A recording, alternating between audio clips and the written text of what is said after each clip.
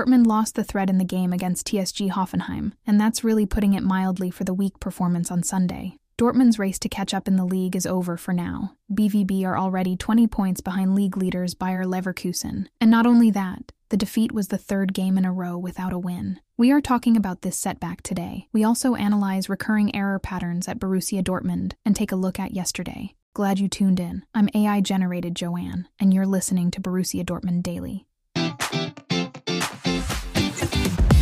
Within 3 minutes, BVB lost their home game against TSG Hoffenheim. Within 3 minutes, Borussia Dortmund slipped from winning to losing. BVB led 2-1 until the 61st minute, but 3 minutes later, it was suddenly 2-3 from Borussia's point of view. Player Marcel Sabitzer said in an interview after the game that the goals conceded were the result of mistakes by his own team, and that Niklas Füllkrug was responsible for both the equalizer and the 2-3.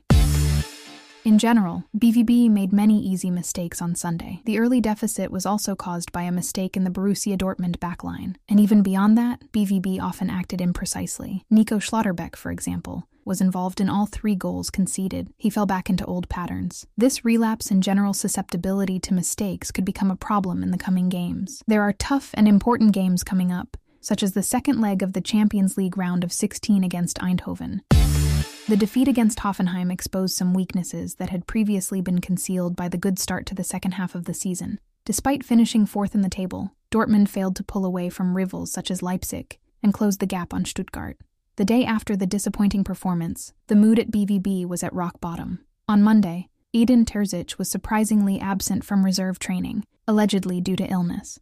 At around 11:34 a.m., the coach left the premises. Before that, he chaired the regular meeting that follows the match days. His absence from training on Monday increased speculation about Terzic's future. The fans are becoming increasingly impatient, and the relationship between coach and fans has also deteriorated noticeably, and expectations of the team are high. All in all, BVB is in a delicate situation. The coming games will therefore be decisive in determining how things will continue with the coach. At the moment, however, the board is still holding on to Terzic.